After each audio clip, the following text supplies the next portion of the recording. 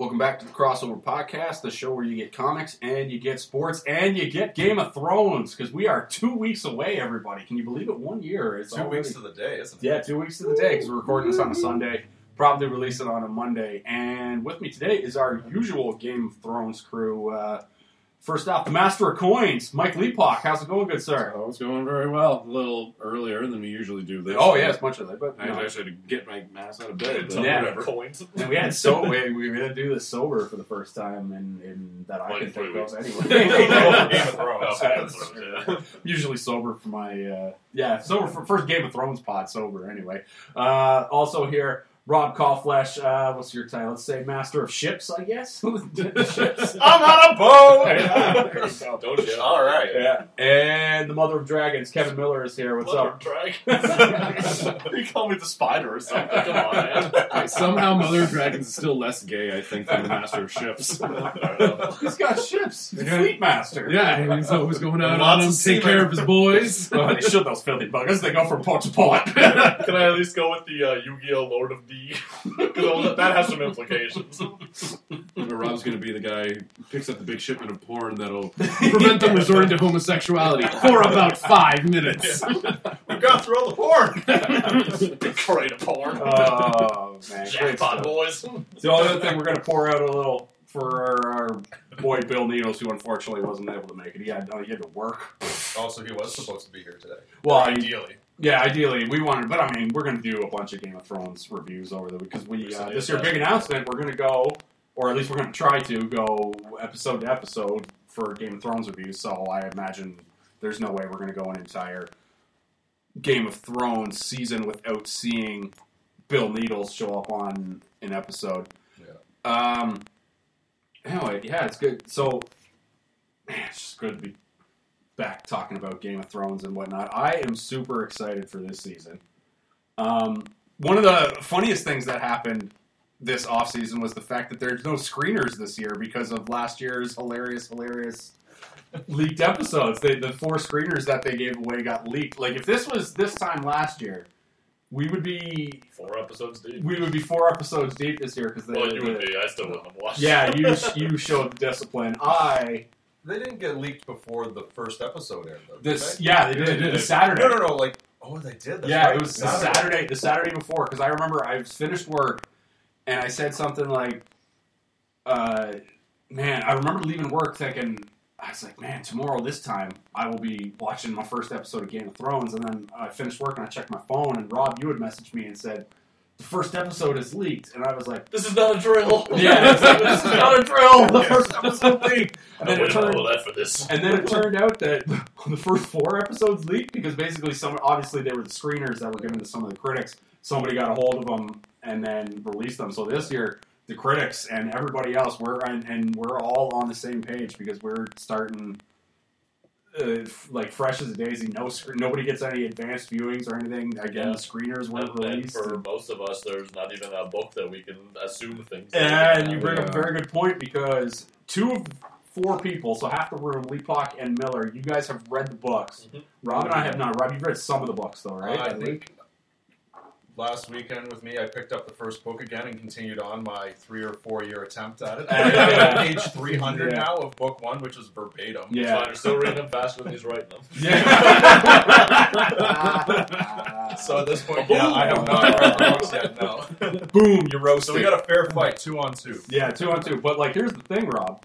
These 2 guys have lost their magical powers going into this season, because most of the things, and hedge wizards, which is why I think that this pod will be a lot of fun, because I would like you guys to fill in some of the gaps for me, because I think you can now without actually spoiling content, because for the most part we're on the same wavelength as far as the show. And I want you guys to fill in, because obviously this is a vast world, and I don't need you to fill in the parts where he teaches me how to bake, like, delicious loaves of bread. Yeah, pigeon pie and whatnot. I don't need that. But by the way, if you read those books and don't get hungry, I don't know what's wrong with you. No, I absolutely. Well, because also, by the way, I do have the Game of Thrones cookbook, and it is sweet. Oh, it's really good. No, I bought that from a friend for Christmas, actually. Oh yeah. I'm excited to eat rattlesnake at some point soon. Yeah, well, I've had rattlesnake. It's delicious. And yeah, technically, because you were saying with the recipes and whatnot. One of the most hilarious things they ever did. College Humor did one thing where they showed one guy reading. Right. One guy was listening to the Game of Thrones audiobook. He goes he's just got headphones on and he's supposed to be listening to the Red Wedding. And I guess spoiler alert if you're. By the way, if you're listening to this hypecast, we're going to be going it's to a season 6 preview. I'm going to title this season 6 preview. If you haven't for 3 years. Yeah, if you haven't seen the previous 5, shame on you. Well, why are you listening to this? And if we're talking the difference between books and TV, we're going to be talking about things that haven't been in the show. So if you consider that a spoiler, then you've been warned. Yeah, it just shows one of the guys from College Humor, and he's got the audiobook. He's got the headsets on, and he goes, "Okay, nothing's happening." And he goes, "Nothing's happening." And there's band's playing. They're serving pigeon pie. Oh my god! Rob Stark is dead. Oh my god! And the guy starts crying, and then he wipes away tears, and he just goes, "Oh, that pigeon pie sounds delicious." It's a brilliant joke. That's so flaky. Yeah, a brilliant joke from from the College Humor people on Game of Thrones is rather impressive. But I think the thing I would like to ask you about is obviously the biggest thing going amongst the internet guys right now is R plus L equals J. Yep. Mm-hmm. I know what the R stands for, which is Rhaegar Targaryen, if I am right about that. Now, I don't know anything about this guy other than the fact that apparently he liked to sing and dance amongst the people every now and then, as told by, was it Barristan Selmy? Right? Which was his, I'm about to die speech. It's one of those, I'm revealing a little tidbit about your brother. Now reveal more once I get back. As soon as I come back from the store, I'll tell you everything you've ever wanted to know. Once we finish this, I'll tell you everything. I just gotta go get a pack of smokes. Yeah, it's I'll just go get some cigarettes. All the buddies. Or in a horror movie, it's I'll be right back. I told the queen I was going to get a cup of coffee. That was 4 weeks ago. Yeah, so I would like you guys, and let's start with Leafpock, would you be able to explain the significance of R plus L equals J to the illiterate people? Okay, so Rhaegar Targaryen was the big head kind of prince guy, other than just being a musician and hanging out with people. He's also a pretty baller fighter. And, really great, honorable man, fighting and all that stuff. It was pretty cool. Well, for the most part. No one is perfectly honorable. No, but the legend says it that way. Then L is Ned's. What was her name? Lyanna Stark. Lyanna. So Lyanna Stark being Ned's sister.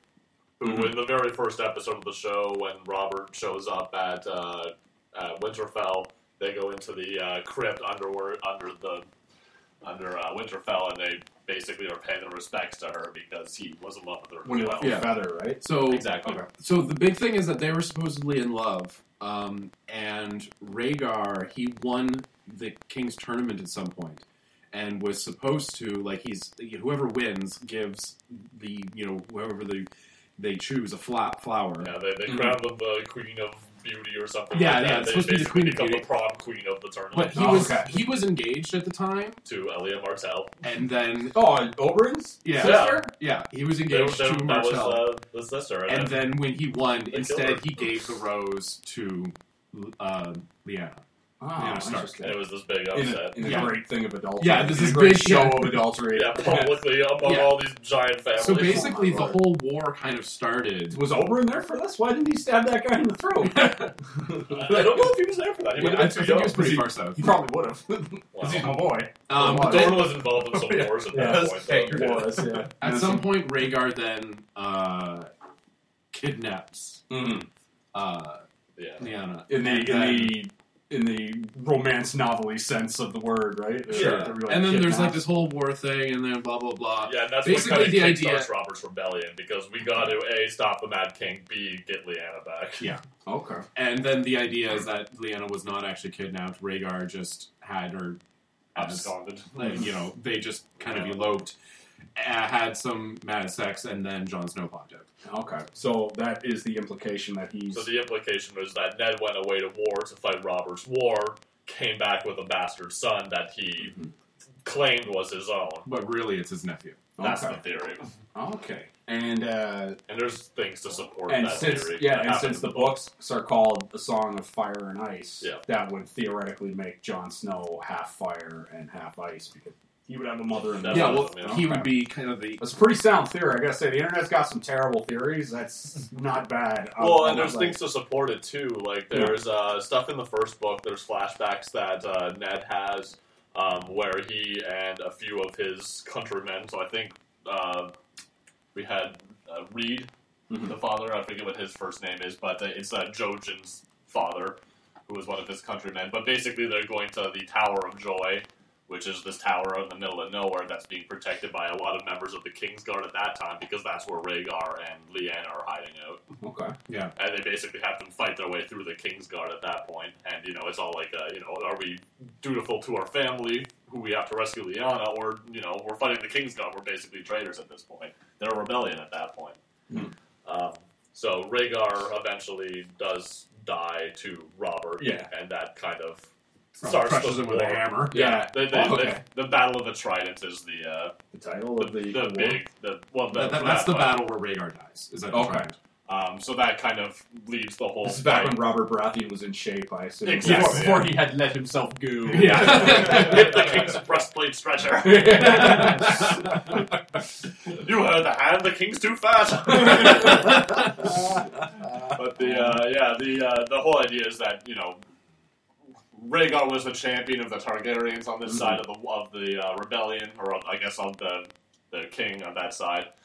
Robert crushed him, and that kind of gave the rebellion the momentum that it needed to take over King's Landing and basically kill all the Targaryens. Okay. Yeah, but there are a couple of visions also in the later books when Bran is doing his thing, because we haven't seen Bran since he got into that cave. Yes. Yeah, he's making his triumphant return this was season. For a whole season. He starts being like basically a conduit for flashbacks. Okay. And there's like a couple other ones. There's like one or two others that seem to.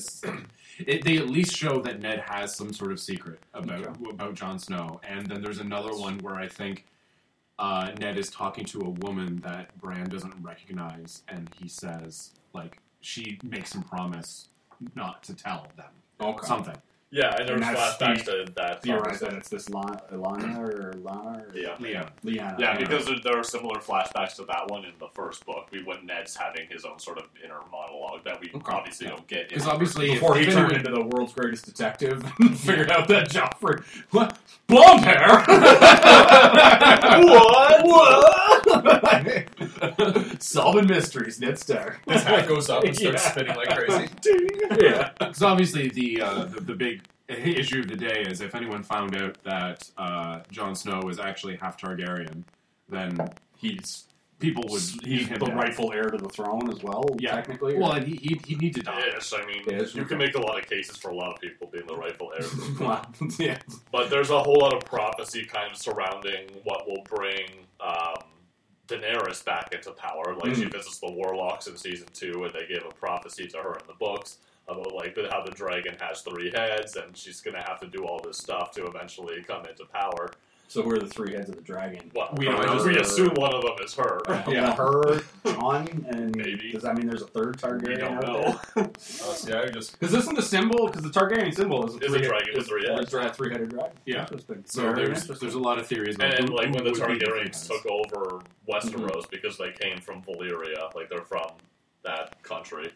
They came to Westeros and basically conquered it with a brother and his 2 sisters who rode dragons and basically raised the countryside. Yeah, everyone showed up in their fair armies, and then they showed up with dragons and set them all on fire. Yeah. They're like, not only do we have the air advantage, but we have the fire advantage as well. Basically 3 guys showed up, and then like 3 people showed up, and they're like, this is our house now. Yeah. And there's some allusions to this in the show, too, because in 2nd season, when Arya's going to Harrenhal, and it's this giant tower that's, like, completely destroyed. And some of it was melted. And they're like, what can melt stone? Yeah. And it's like, well, dragons. Yeah. It doesn't matter how tall you build your tower. Yeah. You've got flying fire monsters.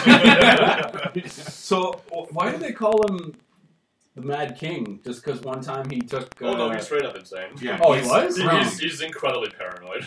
Oh, okay. Well, he set was it Ned's brother and father on fire? Yeah. I don't think they say this in the show, but how they killed them was he tied one of them up by the neck, and set the other one on fire, and was like, "If you can get him out of the fire, then you can go." And the guy strangled himself trying to do that. Yeah. And so that's like Saw level type shit. Saw type shit. And right? so it was very much this riddle. The Mad King was very much like Cersei in that he would kind of imagine that people had wronged him in such a way and take disproportionate revenge to kill them and torture them and destroy their families. Interesting. So if you want to see a real world version, look at Stalin at the end of his reign. Yeah. Exactly. Very so apropos. Yeah.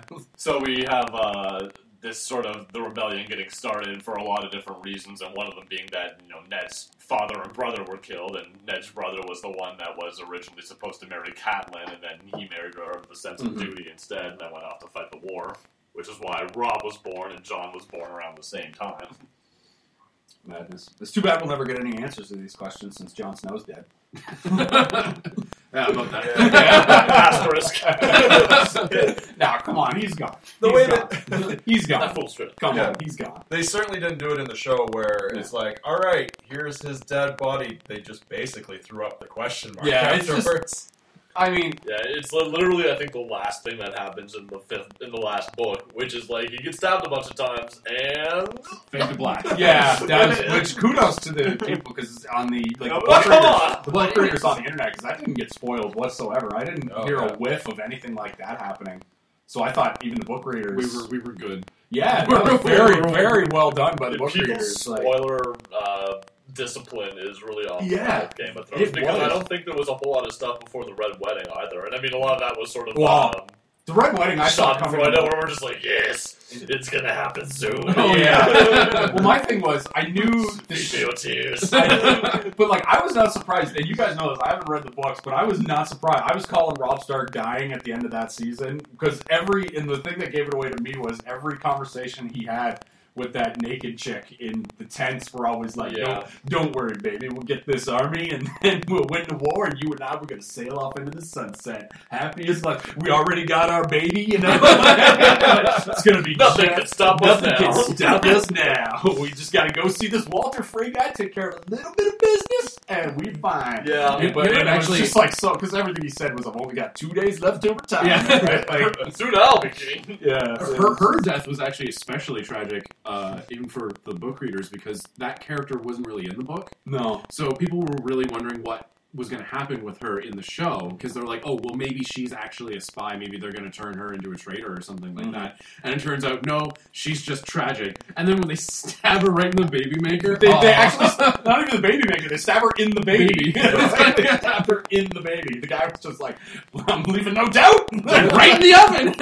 Also, it's really sad that poor baby died moments after being named Ned Stark. Yeah, I was going to say, technically they killed Ned Stark twice on the show just to really drive the point home. Oh, man. And then that's one of the things with the book and the show is that we see a lot in the show where you're like, man, Robb keeps making all these rash decisions and stuff like that. In the book, you get a little bit more of his monologue. Like, he's not one of the point of view characters, but because Catelyn is, and she's always there, like, kind of worrying about him as a king, worrying about him as a son, worrying about the state of the country, as well as, her daughters who've been scattered to the wind, and who knows if they're still alive or what condition they're in.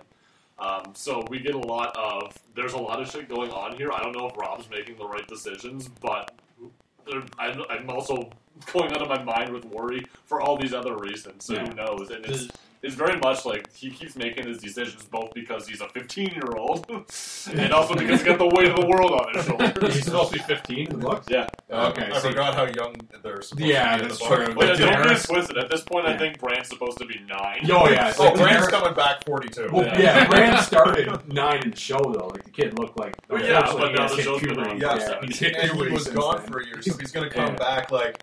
We're like, Hodor. I was like, I went through a Deeper voice than wormhole, me. time travel. Yeah. Well, just even Grows more straight Trust me, up it's fine. 2 feet. Yeah. Well, Brandon Arya is where you notice it the most. Hodor's gonna try to pick him up. Brand's gonna be bigger than Hodor. Brandon Arya is where you notice it the most, but I mean, Yeah. like, Sansa was supposed to start this series at 11, Mm-hmm. right? Now she's like 13 in real time, Okay, and she, yeah. you know, Well, Daenerys is she's supposed like to be the 6.5 feet tall. Daenerys is supposed to be the most she's desirable supposed to woman be in 14 when Westeros. it starts, yeah. She's supposed to be like 15. Because like I rewatched a bit of season 5. And my favorite part of season 5, and it was so non sequitur. But I just started laughing out loud when I saw it. But there's the scene when Varys and Tyrion go to the whorehouse. And you see and they see like a red priest who's played by the Asian woman who plays Tatsuo, who plays Katana on the Arrow and whatnot, and she's like delivering this sermon about Daenerys and saying how I was freaking. And then they go to the whorehouse and there's women who are wearing the braids, Wigs. they have the wigs and the braids and they're dressed up, and then he goes, like a woman who inspires sermons and whores is definitely someone worth meeting. But like, there's this one bit where he's looking at the one woman, and the guy goes like, "Hey, mother dragon, come here!" And it's just like, oh my god, it's just so stupid. It's just like, yeah, mother dragon. I want to go back to I want to go back to when you were talking about Robb Stark, because his whole arc in season 3, not that it was poorly written, it just never set right with me as a fan of that character, because the arc, first off, if he was 15 in the books, obviously that makes more sense. You're more prone to being a dumbass. Well, but and hot-headed. But this Robb is clearly supposed to be in his 20s. I would say he's supposed to be like a seasoned vet enough that he knows. Like late 20s or early 20s? Yeah, like 25. No, tops, the whole right? point is he's never been to combat before. He's not a vet at all. Well, Yeah. but Like, here's the you thing. want That's to not how see things what are you're acting acting like. Yeah, that's book knowledge coming through, though. Show knowledge, it seems like he was a strat, because remember he has the conversation with the one guy who was actually, the guy who got married at the Red Wedding. I don't know his name, or if he's still alive. Yeah, well, that's the thing. We don't know if he's still alive. Yeah, but he said the thing because he just basically went into that room, and then some stuff happened, and anyway. Change of music. Yeah, yeah. Then they switched DJs, and everything went downhill from there.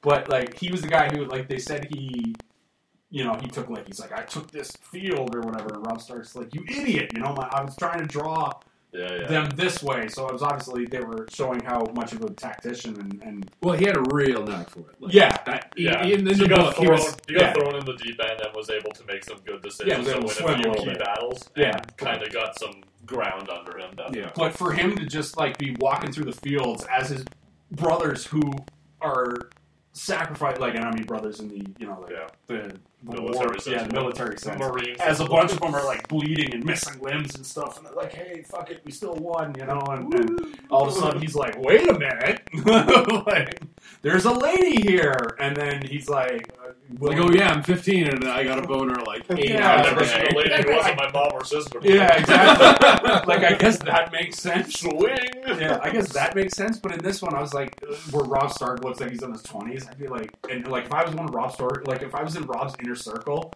and I was like one of his boys, I'd be like, are you fucking kidding me? No, like, you're not doing this. Are you insane? I don't care how good she is in bed. You are not throwing away another army for us to like, it's just not happening. I'm sorry, dude. Like, Oh yeah. sacrifices must be made, and this is now your turn. It's like, and I'd be like, okay. If you're gonna do, let's just turn into Joe Pesci there. But it's like, okay. Like, but I'd be like, okay, here's the thing. If you're gonna do that, you walk out there and you explain to those men that are missing limbs and bleeding in the fields right now that they are not getting reinforcements because you are banging.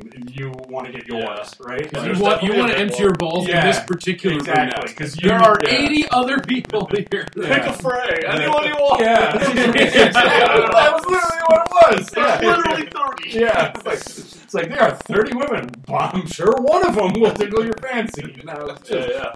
Well, Oh, and then man. in his defense, book-wise, yeah. it's a little there's no build-up of it in that, and I mean, this is kind of played for TV, like, let's kind of have this CWS sort of romance between Rob and this girl for a few episodes before they get married. Whereas in the book, like, because he's not a point-of-view character, he went off to battle in one chapter, came back married, right? Yeah. There was no decision to be made. It happened. I'm kidding. Deal with it. I guess. I don't know. Just never separate. I did a bad thing, but it happened, so... So we've been kind of dancing around the big fish of season 6. We mentioned it a little bit earlier, but Jon Snow. I guess we should get into it. I assume he's coming back. I don't agree with it because it kind of sets a bad. I think it sets a bad precedent for this show where the thing has been like anybody can get got at any point. It depends on how he comes back. True. The most popular theories I've heard are Melisandre is obviously going to bring him back or Melisandre could bring him back to life with her blood magic or whatever. She is there. She's there. She's in the neighborhood in both the show and the book. Yes. Yeah, in the book she's also there. Fire or whatever. Yeah. In the book, she didn't go off to battle with... Well, she didn't really go off to battle. She was just there, and then she was like, whoa. Like, well, in the show, she was like, peace out, y'all. I'm going to take the last horse that Ramsay didn't burn. And there's take the last train out of Dodge. And there's precedent in both the book and the show, too, for the Red Priest traveling with Beric Dondarrion and bringing him back to life more than once. Boy, was that exposition-y in that one. That was so well, yes and no. Pay attention to this. It may come back one day. Yeah, 3 seasons later. It's not like it happened earlier in that episode. I feel like that's a good seed planting. Yeah, it's alright. But, I mean, it was just some dude in a cave that the mountain, or not the mountain, the hound fought, right? Yeah. And they're like, oh, he came back to life, you can do this? And it was just like... Well, and it has a good payoff like those particular characters, better payoff in the book when it comes to what becomes of Catelyn. Yeah, but for it to just be sort of a seed here to sow this sort of doubt, like because typically you watch a show like this and you see a guy like Jon Snow get stabbed 17 times in the back. Yeah, we're up to 16. Yeah.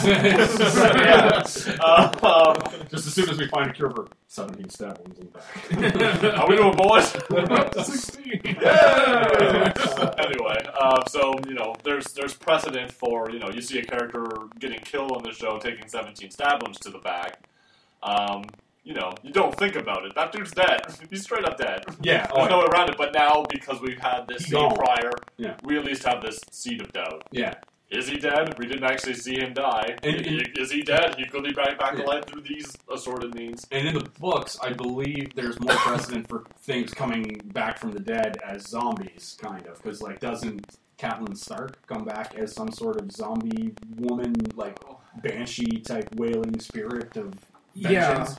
In the books? It's not really a zombie. Yeah. She just kind of acts like it because she can't talk. I'll say it was called Lady Stoneheart or something Yeah. is the official name of it. I read that somewhere, I believe. Those are the only, R plus L equals J and Lady Stoneheart are the only, book-related things. So what happens after the Red Wedding is she gets slit across the throat. Yeah. So her throat is completely wasted. And I hated Catelyn Stark, so when that happened, I was like...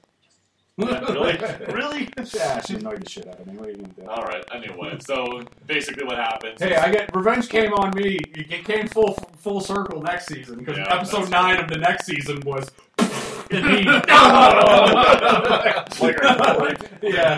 it's only 10 episodes later, like a cantaloupe, man. And then me just... Anyway, go on. So she basically gets, she gets slashed across the throat. We saw that on screen, but then, what happens in the book is that Frey's men and the Lannisters who were there, they're like, hey, party, we killed the king, etc., etc. Let's be assholes and, desecrate Rob's corpse and tie the wolf head on it. Yeah, the wolf head on it. How many of the wolves are still alive, just to go off on a tangent? All of them except for 2. 2, yeah, there were 5. Rob's is dead, 4. and 4 left. And Ladies is dead. How many were there? I thought there were 5. Nymeria. 5, right? 6 total. 6, okay, there were 6 total. And... So Summer's alive, Brands. Yes. Ghost is alive. Nymeria, who is Arya, that she threw rocks at and made run away, and is now terrorizing the countryside somewhere. Yeah. And we don't actually hear about that in the show, but in the book, Nymeria has a big, herd of wolves, and they're going around killing people and stuff. Really? It's awesome. Yeah. That's awesome. Because there are hints. I've got a new champion I want to cheer for. Because we get little hints because we have Bran being the warg in this, where he can switch into his wolf's body and into Hodor's body, and now he's going to be off on some spirit journey in this cave. Yes. But there's also hints in the book of the couple times that Jon was almost able to do it. And whenever there's like an Arya point of view story, like sometimes she has dreams that she's a wolf. Okay. Yeah, and actually, it's Nymeria is the one who recovers Kat's body. Yes. Yeah, because what they do with cats' bodies, they throw her in the they moat. basically strip her naked and throw her in the river. Yeah, they throw her in the river, and Arya has a dream.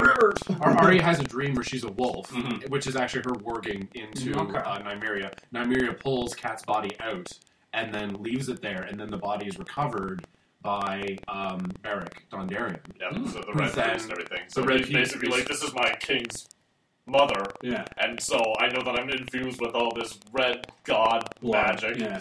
So kisses her full on the mouth, dies instantly, but revives her. Oh, okay. Yeah, so she's like, in the book, he's actually dead now. But, she's been dead for a few days. She's been in the river for a lot of it, so her skin's like all ashy. So she's corpse bride. She can't talk because her throat's been slashed. Oh, okay. But she remembers. And she has nothing to lose anymore. Yeah. Well, I'm already dead. But yeah, that was a freebie. Yeah.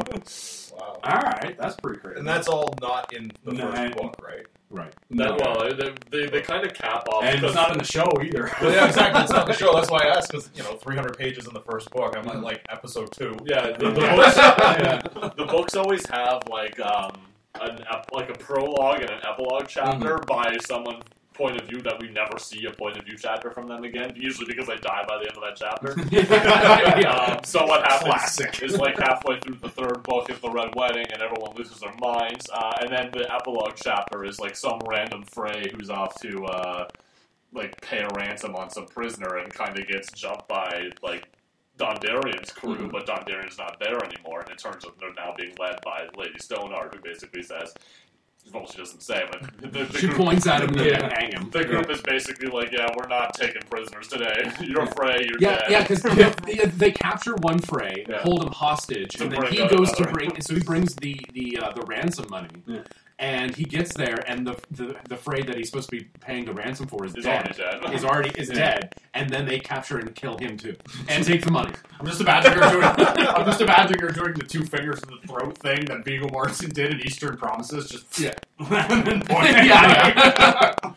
That's basically what she did. So good. More or less it. So the Dondarrion crew, Lady Stoneheart, are just going around there killing Freys. That's what they do. And she's actually, where we are in the books right now, actually has Brienne and Tarth meeting up with her. Christ, that sounds like a lot of fun. Because she catches up with Brienne and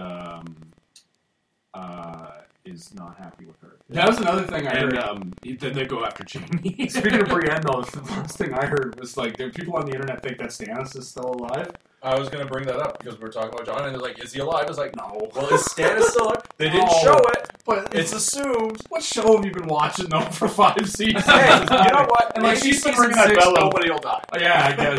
Yeah, I doubt that based on the questions I've got in this sheet of paper. But like, she's been ringing that bell of, I saw a ghost with the face of Stannis Baratheon for like 4 seasons, and then she doesn't kill him? Like, come on. What show you been watching for 5 seasons? I couldn't believe it when I heard people say that. Yeah, and I mean, there's no way Brienne of Tarth leaves the job half done. Exactly. Especially when there's no rush. There's no, like, I have to stop this guy quick because there's people chasing me.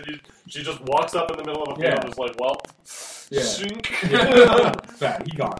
Stannis is gone. Father of the year, Stannis. Stannis the Manus. He hated playing that character, too. Yeah. Well, he's got a record of, like, what did you get out of filming this? He's like, money. Yeah. Well, he was fantastic. But I mean, he did it well, but he really hated playing that some of the internet stuff I've seen is like that one of the characters that the book readers are very upset with his treatment was Stannis. And I am as well. So much so that someone referred to it as the Great Stannis Fuckery of 2015. That's pretty funny. I like calling it Father of the Year. Yeah, Father of the Year.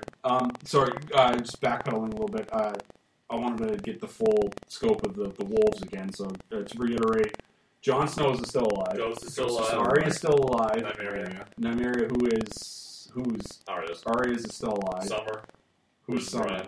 Bran. So those are the 4. And Shaggy Dog. Shaggy Dog is Rickens. Oh, you know Never what? forget about Rickens. Yeah, Rickens. Sorry.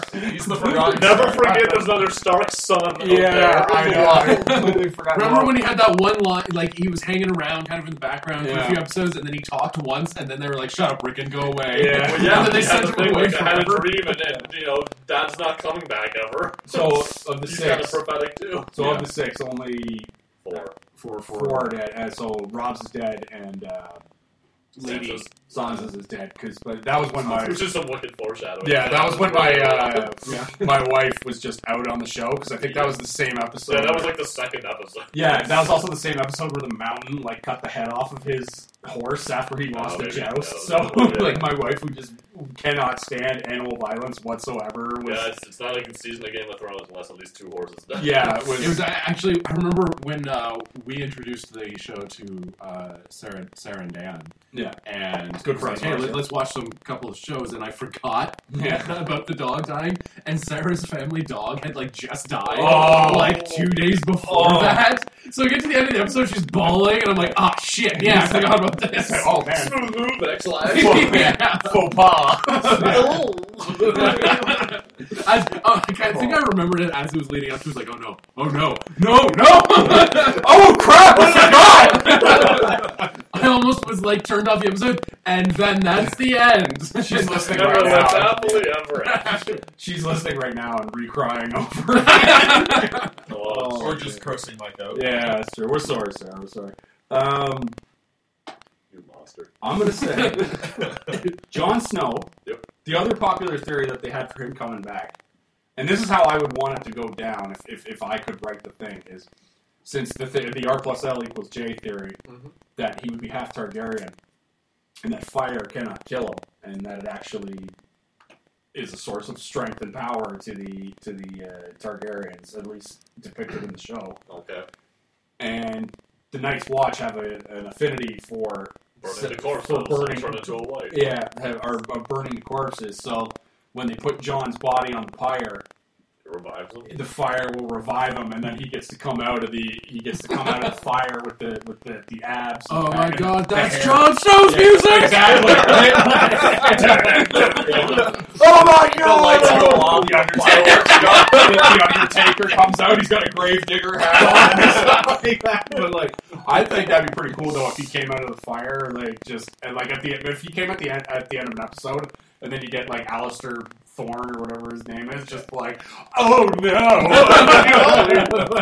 So I'm gonna blow a hole in that theory right now. Go ahead. First season, Jon Snow got burned by the lamp that he threw at the wife. Okay, He can be hurt by fire. It has been in the past.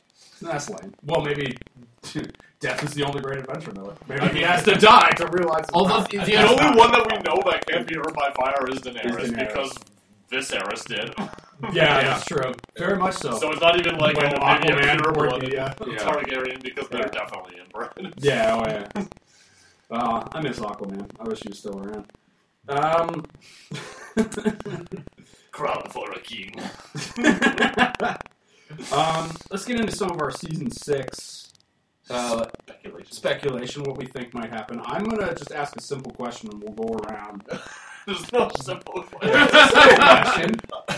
We'll start with Rob. sweet summer Yeah, child. it's not going to be a simple. Let's start with Rob. I'll just ask you what are you most excited for to see in season 6? And you could say character, plot, whatever. It's to your heart's content. Just what going into this season are you boy, I can't wait to see more of that.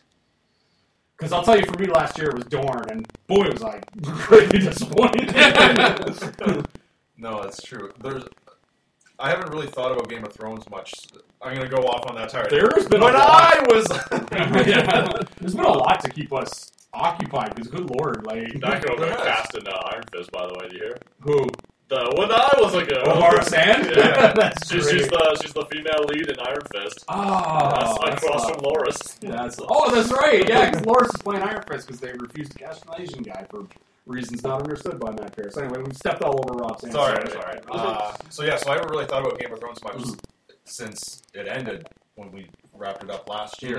And it was only actually since yesterday, I was like, all right, what actually happened? Yeah.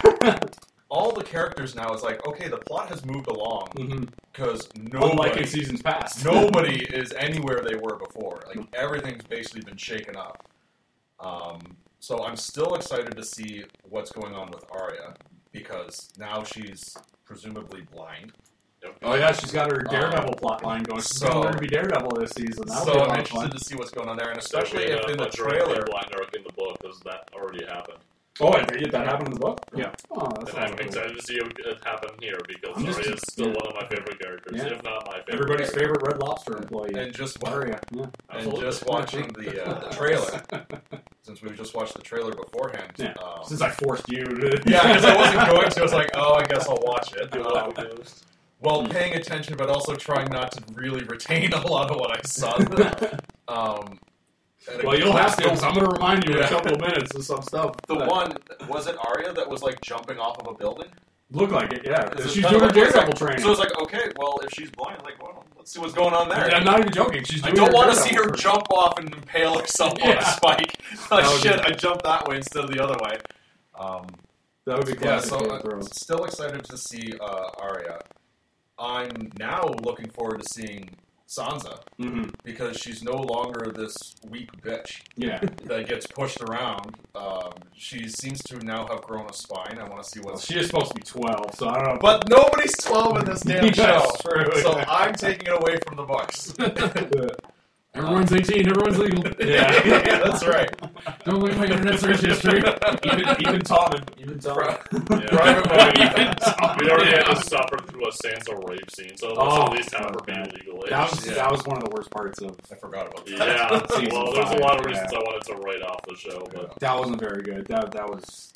I think I said that in our pod when we reviewed that episode, right? I felt that was. This show is. I hate to say it, but it's a little too HBO for me. It went beyond like that one just because they've had rape as a plot in this show many times. I'd say the two shows that have the most rape plots in the history of television, like it's basically Game of Thrones and 90210 right now. I'm not sure which one has more. What about Oz? Oz, man, maybe. Oh, very good, Good call. No.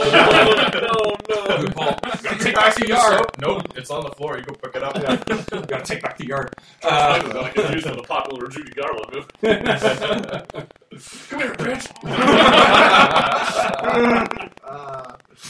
Oh man. Yeah. The only other thing that I'm looking forward to still is one seeing Bran again, but now that he's with what were the children? The three-eyed raven or whatever the old dude in the tree. Children of the Forest, whatever those that group of people call themselves. Yeah. Because it's like, all right, presumably we're going to see a lot more magic. Yeah. After along those lines. After he escaped the skeletons from Army of Darkness that were attacking. Who knew you were following Roberto's tactics of stabbing? Gotta practice my stabbing! Mike Leacock, what are you most excited for in season 6? It's gotta be the Arya storyline. Like, she's a great character. I also... People Arya love. People love seafood salesmen on this podcast. Being a friggin' book reader, like, now that we're kind of caught up, it's like, wow, now what? Like, I really kind of want to see something new. Mm-hmm. And I want to see more Arya stuff. And what we were talking about before, the three-headed dragon, like, I think that's much more of a focus in the books. And I'm hoping now they do it in the show and start bringing up that idea more of that Dany needs two partners. Mm-hmm. And in the book, there's almost a literal competition for who's going to be the other partners, some of which end in hilarious ways. Yeah, there are like 12 main characters around Dany. Yeah, and because they're all trying to be her partners. Yeah. And I kind of want to see that. So I want to see more Dany stuff, but more so the grander who are going to be her partners stuff, and I want to see Arya.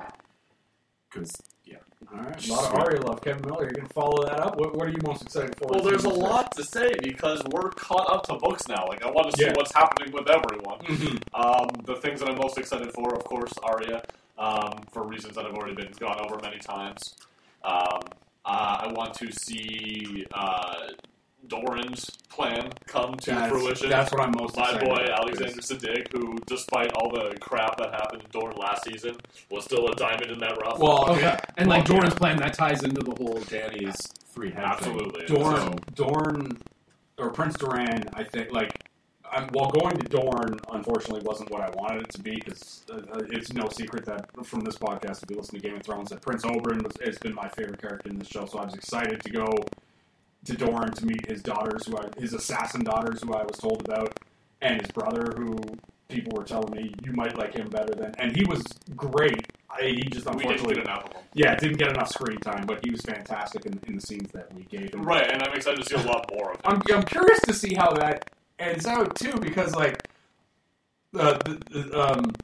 Ilaria, who I love, just absolutely, she's got that beautiful giraffe neck and friggin' olive skin, and she's loyal to her man. All right, but when she poisoned Marcella, which was awesome because fuck the Lannisters, and but Dorne, we don't kill them with us.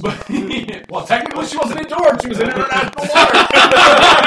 She was 12 feet away. That was the other joke that I was wondering, where it's you get Jaime's Marcella, and then we get the thing where she wipes the stuff off her lips, and then takes the thing. It was obviously she gave her the poison kiss. It wasn't like he was halfway back to turn it around. Yeah, he could have easily been turn it back, rewind selector, bring the notes back. It's we are.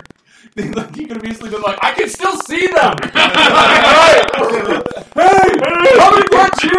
And Tristane's supposed to be on that boat too, isn't he? Because they sent Tristane back to take Oberyn's spot on the council. That was one of the one of the conditions because I rewatched that scene, because one of the conditions that Doran had was, or Marcella would only go back if Tristane would go with her. And then he said, I'll send Tristane back, but Tristane's got to take Oberyn's spot on the small council. I didn't know if they were going back together, though. I thought they were, because that seems like poor planning if they are. Yeah. Well, yeah, because now Tristane, now they've got him, so now the situation's basically reversed. Jaime just immediately picks up and is stab. Yeah.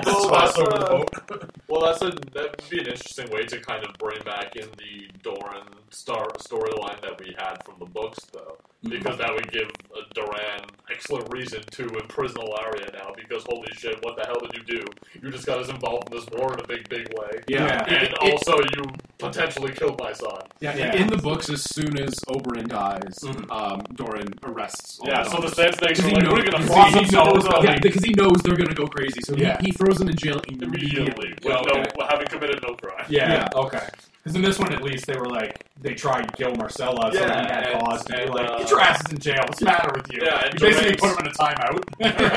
There's a story where Doran's daughter, Arianne, who's not actually in this, but they're kind of using Ilaria to be sort of a composite of her and Arianne. She tries to basically stage a coup, similar to what happens here, where they kind of want, because in Dorne, the firstborn is the successor, regardless of whether it's son or daughter. Dorne is the older son. No. What they're saying is Marcella. They want to champion Marcella as the queen instead of Tommen as the king, because she's older. So we have the queen now, and then marrying her to Tristane was one of the ways of facilitating that. Okay. They're basically we need to control her because she's legally, from our perspective, the queen of Westeros. Yeah, They try to hold this coup, and then they capture her and sneak her off. Yeah. And then one of the knights that's with them actually betrays them and tries to kill her and slashes her across the face with a sword. Oh, goodness. So Marcella's got a big scar and now is missing half of her ear or something like that. But she's not dead? She's not dead. No, she's not dead. That was going to be kind of my next question. But then someone showed up, and then they're like, where's Marcella? Oh, she's over there. They basically definitely has all of her face, though. Yeah. Wherever she is. Just don't look at her too close. Only look at her from the left. Yeah. Why is she wearing that mask? She's two-faced now. A good side. Yeah. But you only shoot me profile. But they basically at that point arrest Arianne, because definitely she actually did something before they could get her this time, and when they do that, they realize, we've got Arianne and all of the Sand Snakes, including the 3 and 4-year-old ones, because there's more than just 3 masters that Oberyn has. Yeah, Oberyn had a whole he's got lot like of 8 or something like that. Something, well, they did mention that he has 8 in the show. But they're all children. Yeah. We've only seen 3 because he mentioned that he named one of them after his sister, after Elia, and he's like, and I cannot, speak to her because it makes me sad and whatnot. Yeah, the one thing that season really missed was the big guy with the huge axe that's always. The brother, right? The big brother. I like that guy. When they tried him more screen time. When they tried that coup, yeah, he's the one who shows up and is all like, "No, we're shutting this shit down." Yeah. And then Marcella, another character, part of this coup includes the Kingsguard that went with Marcella to Dorne to protect. Yeah, because there's a Kings. So then this Kingsguard, Aaron or whatever. Yeah, Aaron, something like that. It's one of those weird spellings of Aaron that has like E's and Y's in it. Oh, okay. He takes a rush at the guy with the big axe, and it is not a fast fight. It's just like he shows up and it's just like, wham, where'd my arm go? It's one of those things, like, he's always holding his axe and he sleeps with it and everything because it's his wife. Like, he's married to his job, basically, right? Okay. Like, literally. He literally sleeps with the axe. That's hilarious. But it's... Well, because there was the line, Doran has the one line where he goes, like, you haven't had to use that axe for a long time. Do you still remember? And he's like, oh, I remember. Yeah, but it's definitely like, this Kingsguard charges him with the sword wearing like full plate like he does, and Ario's just like, flashlight lightning and he's suddenly dead somehow. He's like, holy shit, this guy's a player. Because he did have, man, they didn't really give him a lot of lines. He basically had the one line where he goes, and then to Jaime, when Jaime fought, and he like did the thing where he like spun the axe and put it like up against his throat and just said, when you were whole, it would have been a good fight or something like that, right? Who would win that fight based on the book guys? Whole Jaime or brother with the axe, Arya Hota, I believe. I don't know. Jaime's one for flash and circumstance, and Hota's whole business. It's hard to say. Mm-hmm. Yeah. Jaime's one to say that he's the greatest fight for the ages. Jaime's gone on record. The fight of the century, Sunday. Jaime's even gone on record, I think, in both the book and the show to say, like, in book 3, he's like, I'm the 3rd best swordsman in the country. Like, Barristan Selmy is the best. Mm-hmm. And then there was, who else? I think, like, Loras or something like that. Yeah, Loras is really good. Yeah, at that point, Loras is really good. Well, because Loras did beat the Mountain in, like, a joust, and he's supposed to be some... Yeah, and I mean, like, the Hound's supposed to be really good. Yeah. Brianna Tarth is supposed to be really good, but no one notices because she's a woman and who cares? And all that stuff, yeah. So that's why it's fun, because, we see the scene where they're like, I'm the best sword, the 3rd best swordsman in the land. You think you can take me? And then Brianna Tarth absolutely takes him. So... Yeah. Well, yeah, and even when he's still whole at that point when he fights Brienne, and then he's in the book. He's a point of view chapter with Jaime, and he's fighting her. And like, sure, he's been starved for like weeks and stuff, but he still thinks it's going to be like no contest. He's fighting her, and then he realizes that he's getting tired, and she isn't, and she just keeps wailing on him. Because she's not a finesse fighter, right? She just has this giant sword. Fuck you, Jaime! But I'm just gonna keep hitting you. And she can take a few hits and not fall, right? Like she's a behemoth. She's the Glamazon. She's Brienne the Beast. Yeah. I wanted to ask you, because you were talking about how Marcella is not really dead. Is there any other differences between who is dead on the show? I know Barristan Selmy one, because he's not dead in the books. Barristan Selmy's not. Is there anyone who is still alive in the show that is dead in the book, that is dead in the show and still alive in the books, or vice versa? Dead in the show. Stannis isn't supposed to be dead, although we can see it happening pretty soon with what's going on in the books. Yeah. There's a letter in the book that says that Stannis is dead, but we didn't see it. Yeah. Okay. And there's no reason to. They're spinning that web. It's a rumor. Everything in the book is like, we heard, because they don't have Twitter, so Stannis goes off. They have E-Raven to try to take Winterfell, and then the next thing we hear about it is Jon Snow gets a letter from the Psycho that says that Stannis is dead. I killed everyone, and whatever. Coming for you next, or something like that. Basically, Ramsay Bolton. Any other big ones? Marcella? I don't know. Yeah, Barristan's thing in the book is really cool because they do they basically figure out who's behind. Yeah, they have a pretty strong theory about who's running the Sons of the Harpy. And there's an assassination attempt on Dany's life during the tournament that ends up with her getting swept away by the dragon. So which happened in the that happened in the show. But then Barristan goes to arrest the guy who's behind the Sons of the Harpy, and it's pretty baller. He shows up, he kills like 5 guys, and Meanwhile, someone's trying to steal the dragons and basically gets killed by the dragon. Someone tries to impress Danny by stealing a dragon, and it goes I'll exactly as well. Dragon by force. It goes exactly as well as you think it would. Hey, we've been trapped in a cellar for months. Hey, you look like meat. That's great. Any new characters that we might be excited to? We should be excited? Potentially dozens, right? Because what is it? I guess because Ian McShane is the big new cast. Big new cast. Do we know who plays? Well, I don't think they've revealed it, but like, all we have are a couple of stills of him. The thing is you can cast a grizzled white guy in the show in a lot of different places. Ian McShane had that hilarious line though, where he in the interview. Did you hear that? Where someone interviewed him, and he was just like, he said something like, "I don't get the big deal of Game of Thrones. It's just tits and dragons," or something like that. But he said it in a way where Ian McShane didn't think both of those things were awesome. You know, it was like, wait, Ian McShane, you don't like tits and dragons, man? I mean, just what's not to like? Go shoot just tits and dragons. Yeah, it's like yes, it's like the guy from Pirates of the Caribbean 4 apparently doesn't like tits and dragons. Oh man. There's one key character that might show up, and that's when Tyrion is traveling.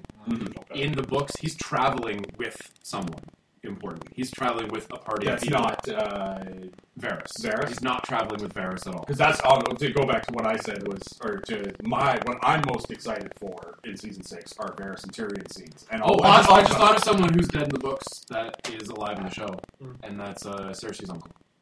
Kevin Lannister? That's right, yeah. Oh, I love Kevin Lannister because his name's so hilarious. What a terrible name. All these names are... I'm just excited for once to have a Kevin in fiction who's not either a nerd or a serial killer, or both. Because it's always one of them. Give me another example, because I've never seen another Kevin other than this one. But it's just funny. To me, it's only funny because it's like... Jimmy Lannister. Yeah, because it's like Daenerys, Khal Drogo, Kevin. Yeah, there's a reason he's not a main character. Yeah. It's just fun to It's Kevin with an A, though. Kevin Let's put that fantasy twist on. That's great. It sounds like someone who shops at Hot Topic. Yeah, exactly. No, Mom, it's Kevin. Kevin, do you and your friends want any cookies? No, Mom. Listening to the Grateful Dead, man. You're not my real dad. I'm gonna go listen to Papa Roach. What character that we haven't seen in 3 seasons is going to come back in season 6 and immediately take over plot? Because that happens every year. Asha. Maybe. Yeah. Bran. We haven't seen Bran in a couple of seasons. What's his name? Sister. I forgot his name. Reek. Theon's sister, Asha. Or Yara.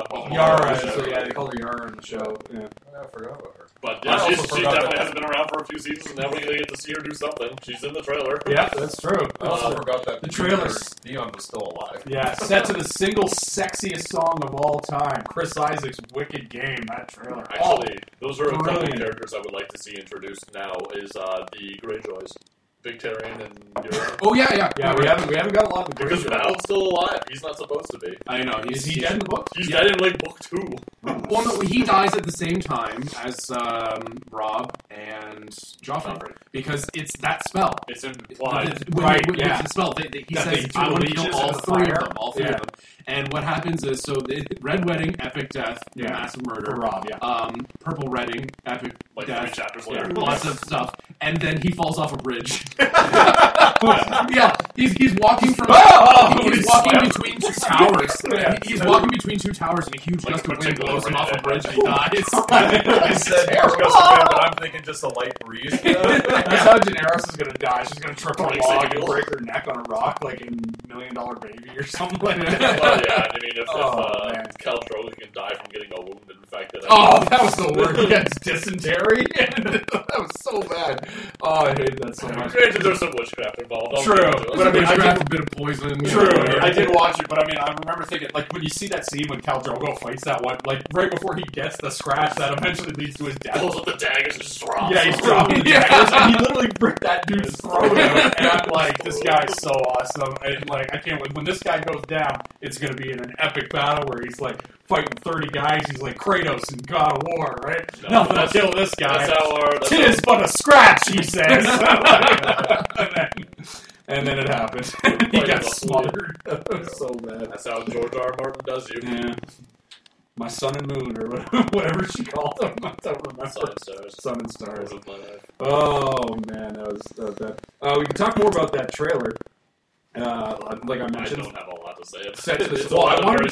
I wanted to bring up. Yeah, a lot of people turning sideways and looking at the camera. Oh, there's yeah. A lot of that. I did want to point out that you called it Leap Hawk when I asked you, because I had no idea at the end when those riders were coming up to Daenerys why she dropped that ring, and Bill theorized that Bill theorized that ring was a symbol of whatever tribe she was married to, and she didn't want him to see it, so she dropped it. And then your theory, which unfortunately was correct, was that she's doing the Lord of the Rings thing, where she's like, I'll just drop a ring in this giant field. Someone will find it, and then that'll lead them to me. Because you see... Surrounded in hundreds of Jorah. Because you see Jorah, and you see Jorah...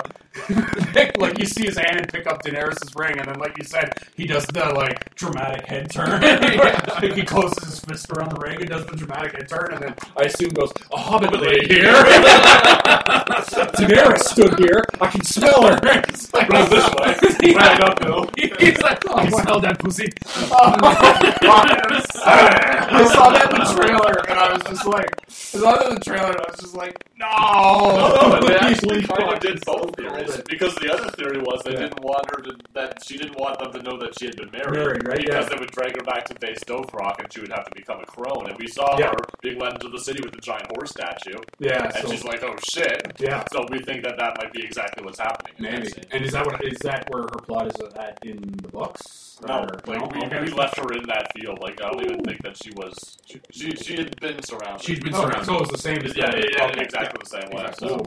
But I when I saw Jorah pick that up in the trailer, I was like, no. Like, it was so bad. Because there's no telling how far that dragon... It was a fucking dragon. There's no way to tell...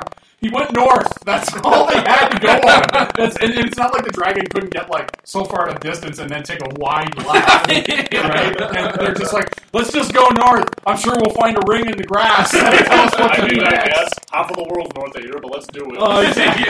It's so bad. Yeah. The other thing is, and I kind of glossed over this because I just said I want to see everything that's coming up this season. I'm excited to see Daenerys not sitting on... Not sitting in a chair. In the fucking room. The character was the most interesting when she was with she was Khal Drogo.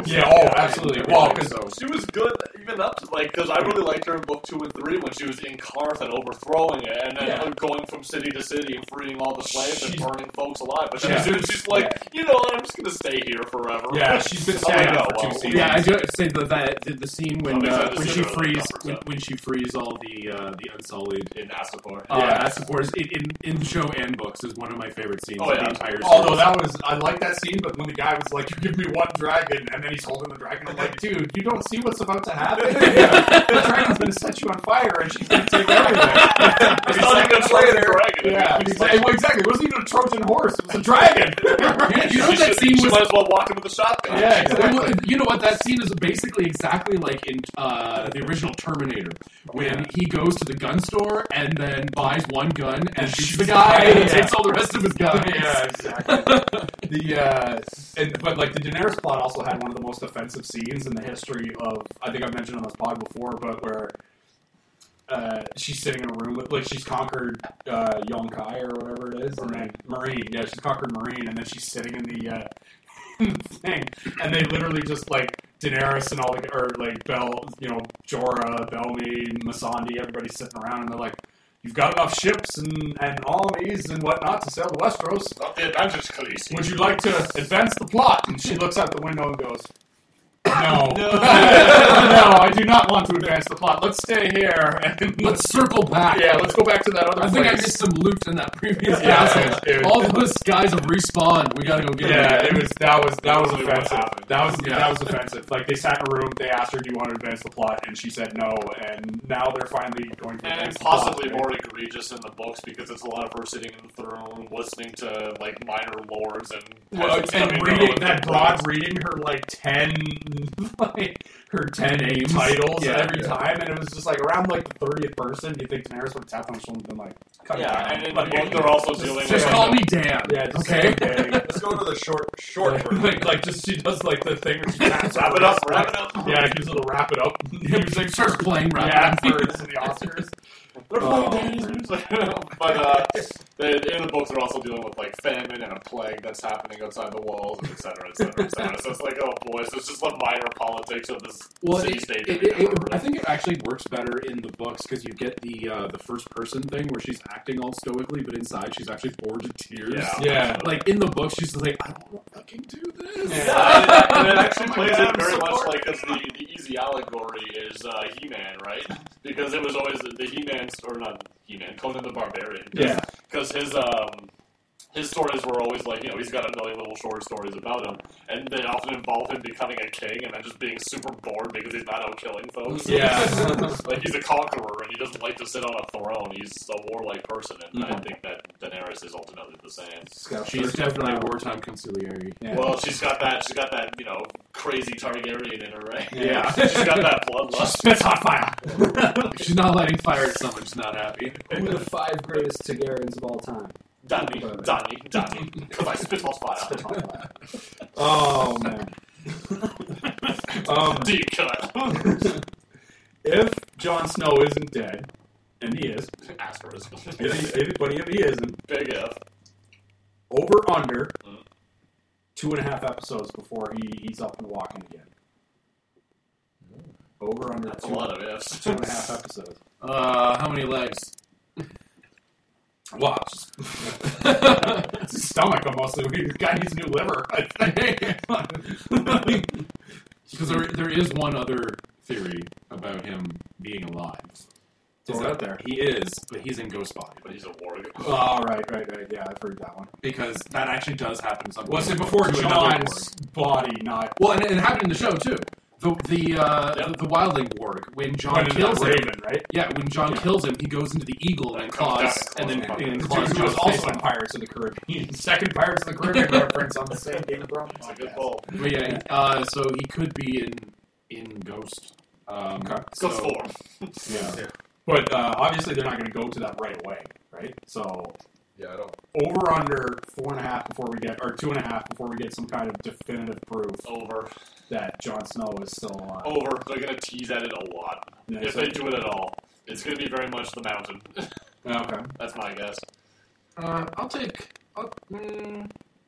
Yeah, over seems more safe. Because if they do anything, especially if they do the ghost route, it's going to be very much like there's this wolf at the wall and it's acting strangely, but it always kind of did, but it's acting.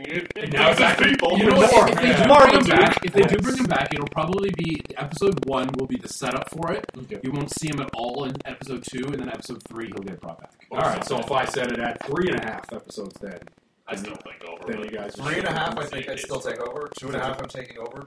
4.5, I might take under. This is why I don't get to be a bookkeeper. This is why I gamble and not. I don't set the lines myself. Yeah. So you're thinking around 3-4. 3-4, we might get is the wheelhouse you guys are thinking. Like, I agree with Mike that I really want to see it happen now 10 minutes. Because they're going to do I think it'll be at least 3 episodes before somebody even posits the possibility. Yeah, because I mean, like, they're going to do. There's going to be one episode where they're going to do something along the lines of, let's say they've got Jon Snow's dead body on a slab. They'll like the end of the episode will like zoom over his body. And I actually really hope that there's no Jon Snow in the first episode at all. Like, well, nothing if you do, you're just going to see him like so many characters. This. Like, there's so many characters, and the way Mike had said it, it's true, because that's what they've done every other season. Mm-hmm. If you're in an odd-numbered episode, you're not going to be in the even-number episode, because we have too much half the other fucking characters to deal with still. So if he's going to probably be seen, or the the wall is going to be there in episode 1 or 2, and then it's going to be in 3 or 4, whichever even odd it was. Mm-hmm. So I think that if it's in the first episode at all, it will be like the first episode of season 2, where you only see Arya like for 10 seconds before the credits come on. Yeah, that's what I was gonna say. Like you'll see.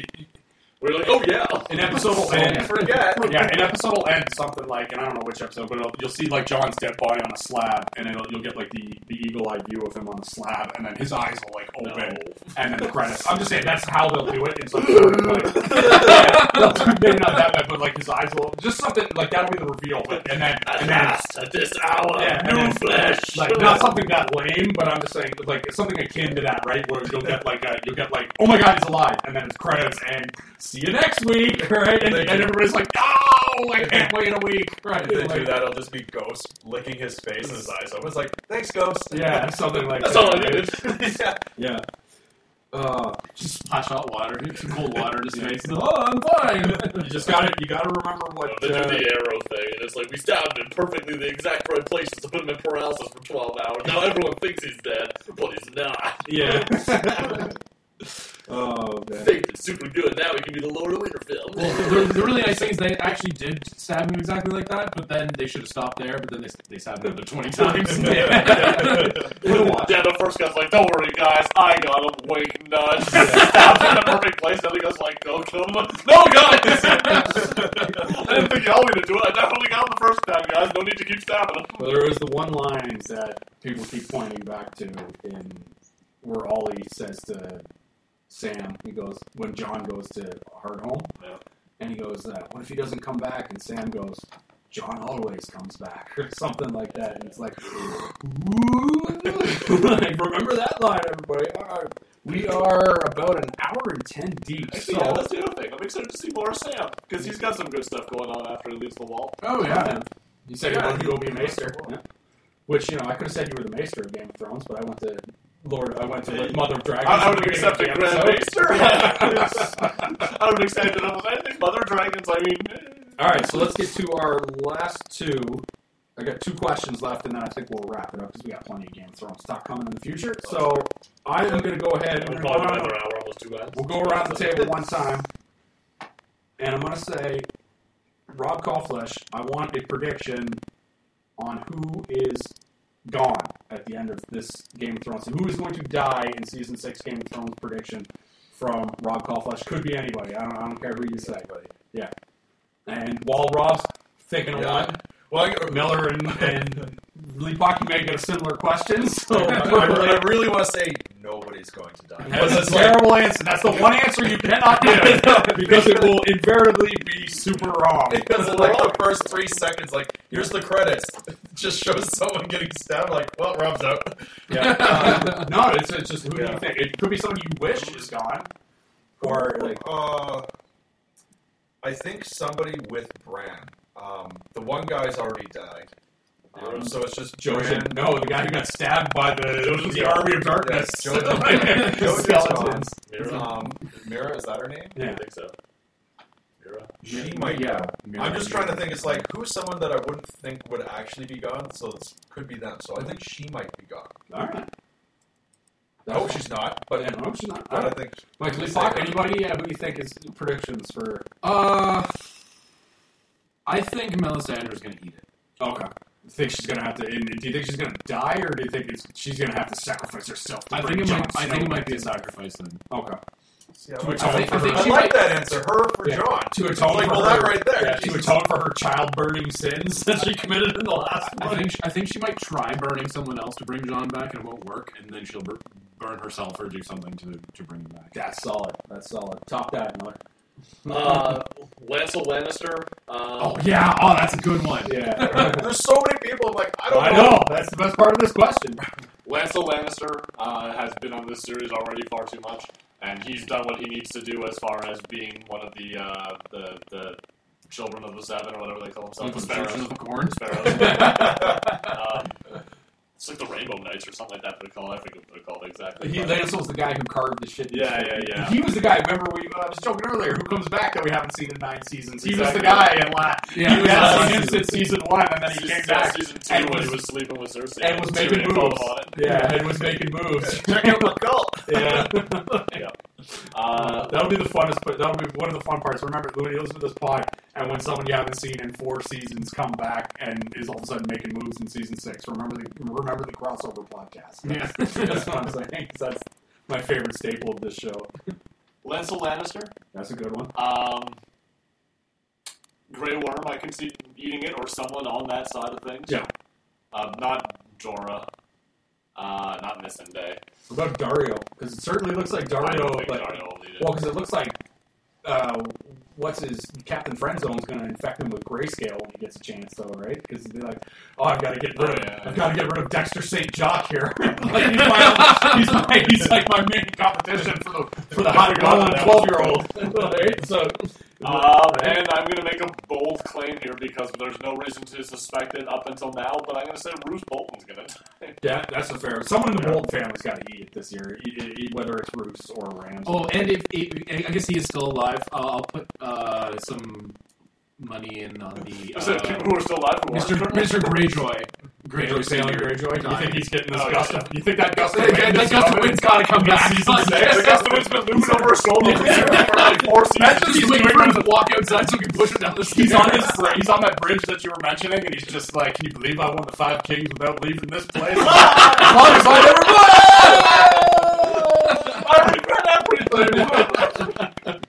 won! My predictions for who dies. Shame Lady. Shame Lady is definitely on her way out. That's Cersei.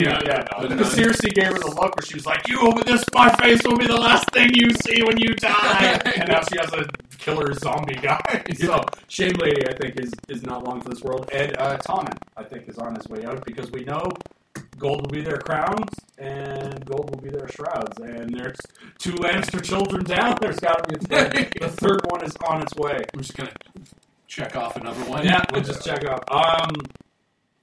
Mike Leapock, who is your prediction for the MVP of Season 6 of Game of Thrones? MVP. The giant tall zombie. The giant tall zombie. Yeah. Good answer. Lord Voldemort. Yeah. I'm on Clegane Bowl hype. Hashtag Clegane. Well, one's semi-dead, and the other's actually dead. The friggin' the Hound, he's gone. Yeah, but we can bring him back. Well, if they bring him back, I bring Oberyn back, and I want it to be a triple threat match. Play Oberyn's music. Yeah. So imagine if imagine if there was Prince Oberyn's music played. I'd be like, that's his music. That's his music. In a more serious answer, I think, and I'm hoping Doran plays a much bigger role and is the MVP actually does stuff. All right, I like that. Rob Caulfish, Season 6 MVP. I'm pretty sure I've said it for the last couple seasons, so I'm gonna stick with Arya. Sticking to your Arya guns. My backup. Safe bet. Doing your Daredevil training, man. My backup is going to be. I fucking had it and I've forgotten it. Who the hell was it? Just stick to Arya. Go to Miller when you try to remember if you want because I have a feeling I'm going to say it. Yeah. Arya's the safe bet. Yeah. Duran is the less safe bet, but still a good one. Yeah.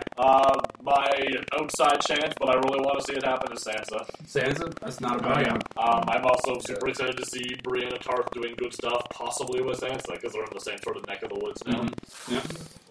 Mm-hmm. Yeah. Sir Davos is my prediction for the Season 6 MVP. He's going to get a lot of scenes with the guys in the Night's Watch. He's going to get a lot of scenes over Jon Snow. He's going to get a lot of scenes with...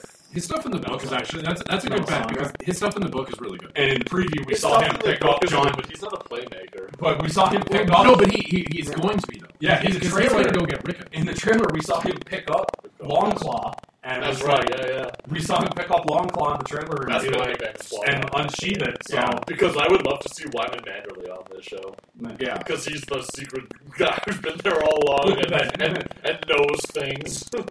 Anyway, yeah, Sir Davos, because we saw, like I said, we saw him pick up Jon Snow's sword and be like, I'm not much of a fighter, But then he just unsheathes the... I'm not much of a fighter. Sorry for what you're about to see. Yeah. Unsheathes the sword, drops it. Oh, embarrassing! Or cuts himself as he's unsheathing it. Oh, wait, I forgot I don't have fingers. Anyway, so that'll put a wrap on our Game of Thrones Season 6 preview, and we'll get you guys back for tons of, because like I said, we're going to try to go episode to episode with the reviews and whatnot, because last time it was kind of excruciating, especially when the screeners were leaked, right? When those screeners were leaked, it's like, okay, we were going to do it, because we did the preview, we did the mid-season, and we were going to do the final. It's like, all right, so preview. Here's the first 4. It's like, well, shit, we could just do the mid-season right now. Yeah, pretty much it. So then we had to wait another... Spirit is weak. Always wait that out. No, they don't wait a goddamn month for a new episode. The screeners were out, man. I wasn't going to wait. I needed to see... And actually, technically, I had to wait till, episode 4 before I saw the Sand Snakes, which I was most excited If I had done that, and I mean, I've got a lot of problems with Season 5, and I've gone on about them at length, but if I had watched the screeners in advance, and the last thing I saw, and I had to wait another month for a new episode, was Barris and Selmy eating it in an alleyway, I would have lost my mind. Yes, I did. And we all did. Anyway, you don't go out like that. I'm still mad about that. Yeah, so that's it for this one. Crossover Podcast available at thecrossoverpodcast.com. Find us on iTunes. Please rate and subscribe us. People can hit me up on Twitter at Mpearce6, M-P-E-A-R-C-E. Forgot how to spell my last name there for a second. And number 6. That's the show account, which is my personal account as well. I don't like using 2 Twitter accounts because it's... Quite frankly, it's fucking annoying. So I don't bother switching. Facebook.com/The Crossover Podcast. We're on SoundCloud as well. We're going to try to get up on that Stitcher thing. And I've been working on figuring out that Periscope thing, because I think Periscope, but we can do some live feeds for stuff like that. We work easier for the sports side of the podcast, where we could live do the draft and the NFL draft and stuff like that. Anyway, you guys got anything you want to plug? I'm on Twitter, Kevin G. Miller. Kevin with an I. not Kevin. Kevin Miller. And I will once again give the customary plug to my friend Adam's podcast, HI 101, which recently had a very good April Fool's episode. Yeah, Best thing that came out of this April Fool's, in my opinion. But yeah, that was great. Did either of you two guys play Mass Effect? No. Oh god, I played the first one. But... He did a great episode. It was a history podcast where he talks. He basically talks with a guest every month about some historical topic that they don't know enough about. And he releases on the 1st and 15th. So I gave him the idea that because he's going to be releasing an episode on April 1st every year, do like a bonus episode that's just like a one-off of pick a topic that isn't real, like something fictitious, but talk about it like it's a real like thing. It's a serious thing. So last year he did the Fall of the Republic and talked about like the Star Wars prequels from Palpatine's point of view, and it was actually really good. It made me like the prequels more. And this year he did the Mass Effect Rachni Wars. The Rachni Wars, and I messaged him on Twitter pretending to be like a Rachni War truther, and I was like, the genophage never happened. That was just council propaganda and stuff like that. Right? Wake up, people! Yeah, I was like, come on, people, open your eyes! You know? And it was like Reaper beams can't melt steel beams or something. That was great. Just nonsense. That's my favorite thing. If you've ever heard like the actual 9/11 truthers who are, insane people, but like my favorite thing is the way they talk, where like when you get people who are actual intelligent people discussing that happened, they'll be like, they present, wake up, people. They also present their arguments in a calm and thought out manner, where they're very put together, and they're like, well, here's my facts, and here's what this is, and then the truthers are like, well, did you know that? That's how they talk, right? Well, did you know that jet fuel can't melt a steel beam? Come on, man. That's how they die. It's so bad. And then you respond with, well, it doesn't have to. It just has to weaken it for the weight to fall. Exactly. No. Yeah. Come on, man. Have you ever seen an ice cube? What? It's so bad. Yeah, we highly recommend the HI101. He's doing an episode this month with his brother about communism, so everyone will learn more about that. It's a fun one. Yeah, well, not a fun one, but it's an interesting one. Oh, man. Anyway, that's it. Big ups to the people at the #Modern Family Movement and all those good folks who have been retweeting us and help getting our followers up. And thank you for a lot of people on Twitter for agreeing with my rants about fucking Batman versus Superman. Zach the Ripper, man. We've got some good numbers on that. Yeah, very good. Well, it's been our most successful episode so far, is the Batman Superman, and I still maintain that. We're blowing up, actually, because our Daredevil episode that we just did prior to that is our second most downloaded episode. Zack Snyder is Superman's greatest villain, I think. I'm going to end this Game of Thrones podcast by saying this. He a monster in our reality. Yeah, he had Superman murder in Man of Steel. It's created in a lab by Mark Zuckerberg. Yeah, he had Superman kill in Man of Steel. He shot his best friend Jimmy Olsen in the face without even really giving him a name, and killed Superman at the end. He is Superman's greatest villain. He really is. Zack the Ripper. Sweet. Hope he gets a canker sore. I really do. That's it for the Crossover Podcast. We'll see you later on in the month we got the NFL Draft coming up, and Game of Thrones is coming back, and fucking Civil War. God, it's a busy time of year. Plus we got season finales. Fucking NHL playoffs. Craig and I got to do NHL playoff predictions. Yeah, we're going to do like 3 episodes a week for the next little while. Yeah, like there's going to be a few mini episodes coming up, because I'm going to talk to Craig. We'll probably do a mini episode on we got new trailers. We've got some big episodes of Arrow. We haven't even talked Rogue One, for God's sake. Yeah. There's so much stuff. Got a Doctor Strange trailer dropping this week. There'll be a lot of Archer started again. Archer, God Lord. We just finished Venture Brothers and stuff. Man, it's so much stuff on Venture Brothers. So you'll be hearing that season's done. Yeah, so you'll be hearing from us a lot. You'll be hearing from us a lot. But for now, that is the end of our Game of Thrones podcast. Mike Leapock, Rob Kauflesh, Kevin Miller. Thanks for doing this again. Forgot to mention we were in studio, which is why we sound so good today. Yeah. So thanks, Rob, for lending us your facility. So no problem. Thank you for coming over. No problem. And what do you say we go get drunk and play Magic? That sounds excellent. It's afternoon. Let's get Chinese food. Dead may never die. Yeah, all right. Take care, everybody.